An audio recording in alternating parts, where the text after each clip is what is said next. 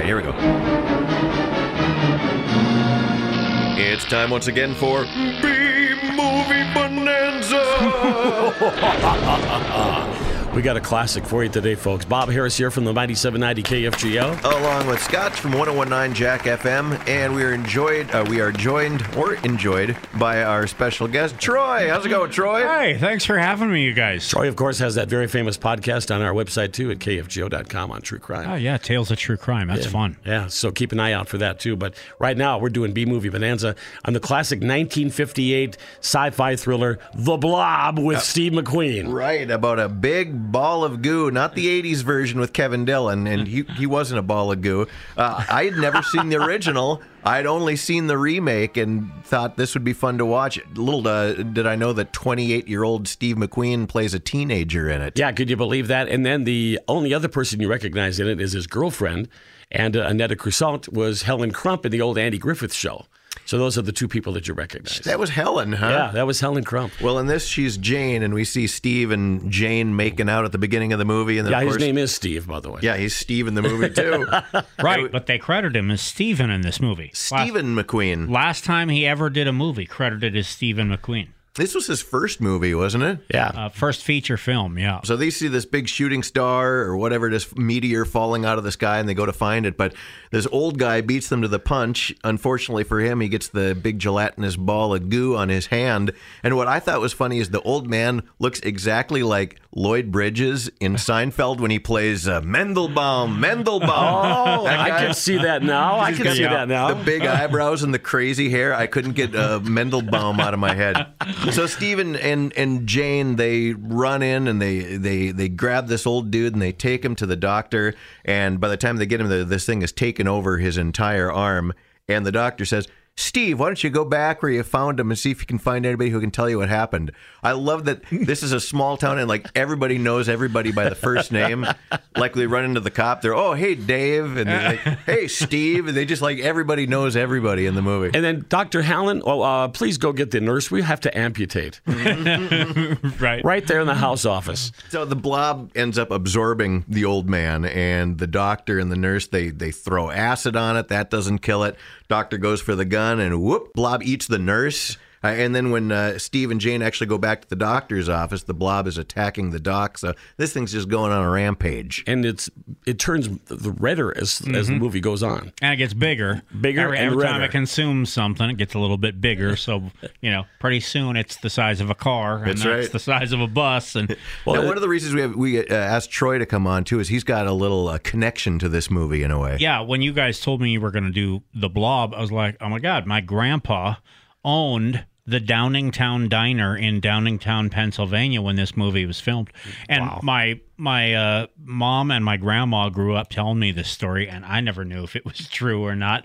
But as I got older, I started doing some family tree research, and I discovered that pretty much everything they've been telling me all these years was true. My grandpa owned the Downingtown Diner, and the crew of The Blob came calling, and they said, we need a diner to film the climax of this movie in. It was made by this little low-budget Pennsylvania movie company, and they rented out his diner for a pretty generous fee, I'm told, and filmed the big climactic scene of the movie. And it looks like one of those just small, narrow diners, kind of like Kroll's almost. Looks like a railroad car size. Yeah. Yeah, like a streetcar-sized diner, and I'm told the spot where the diner was is still there, and there is still a diner there. It's just not the same diner that it used to be back in the 50s. But I'm sure that gets a lot of tourist location, people coming and seeing it as the original place where they filmed The Blob. I don't know. Don't you think it would still get attention? I would. It's a cult classic movie. Put up a little statue there of The Blob and take my picture with it. Yeah. That'd be fun. Yeah. This thing didn't get too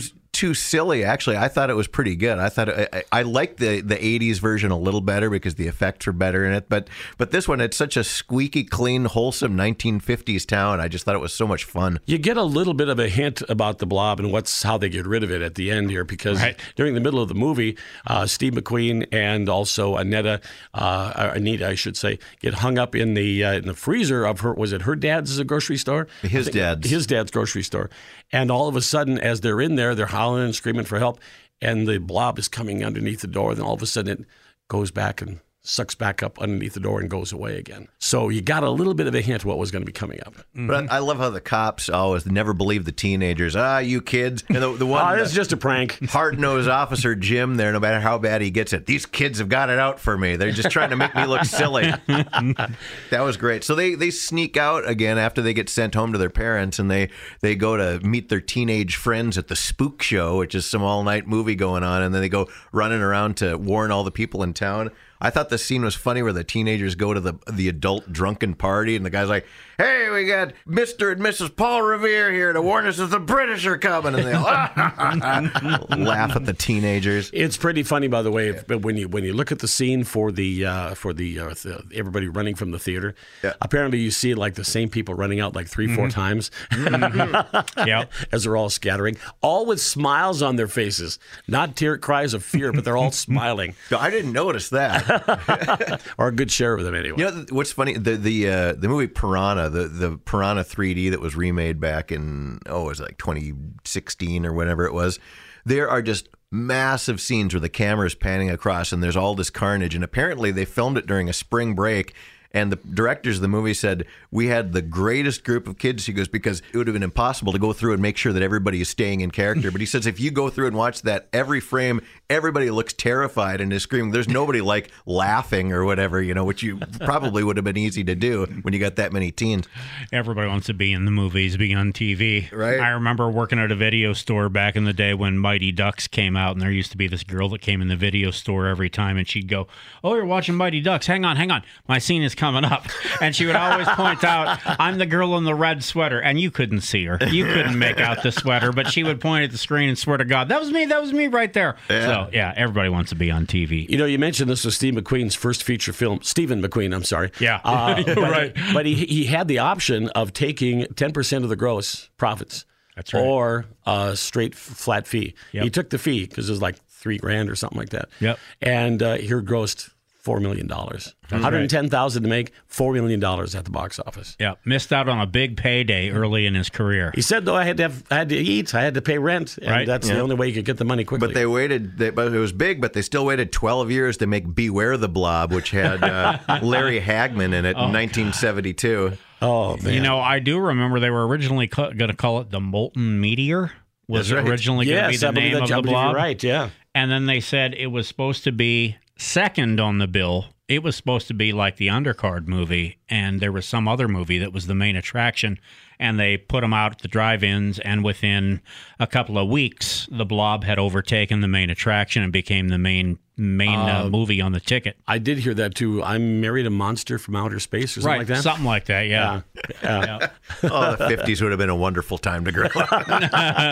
There was also a talk of a Rob Zombie remake of this in 2009. He was talking about doing it, but that never came to pass. I don't know if that's still in the works or not. I might be all right with that. Yeah, I'm sure he'd probably be all right. He's done some pretty good stuff, some pretty doggone good remakes. By the way, there's a song in this movie called Beware the Blob, right? It was written by Burt Bacharach. No way. Yes, Burt Bacharach, and not Hal David, but Mac David, which is Hal's older brother. Oh, gosh. And later on, Hal would join him for their duo as far as kind of writing. A cheesy bossa nova beat to it, what you'd expect for a horror theme. Well, and because my grandpa owned that diner where they filmed that big climactic scene of the movie, my mom tells me that she was about, I think, 4 or 5 years old at the time, but she does have memories of getting invited to the premiere, and the whole family got to go to the premiere out east somewhere when the movie debuted. So I thought that was pretty cool, and I own the DVDs now. Yep.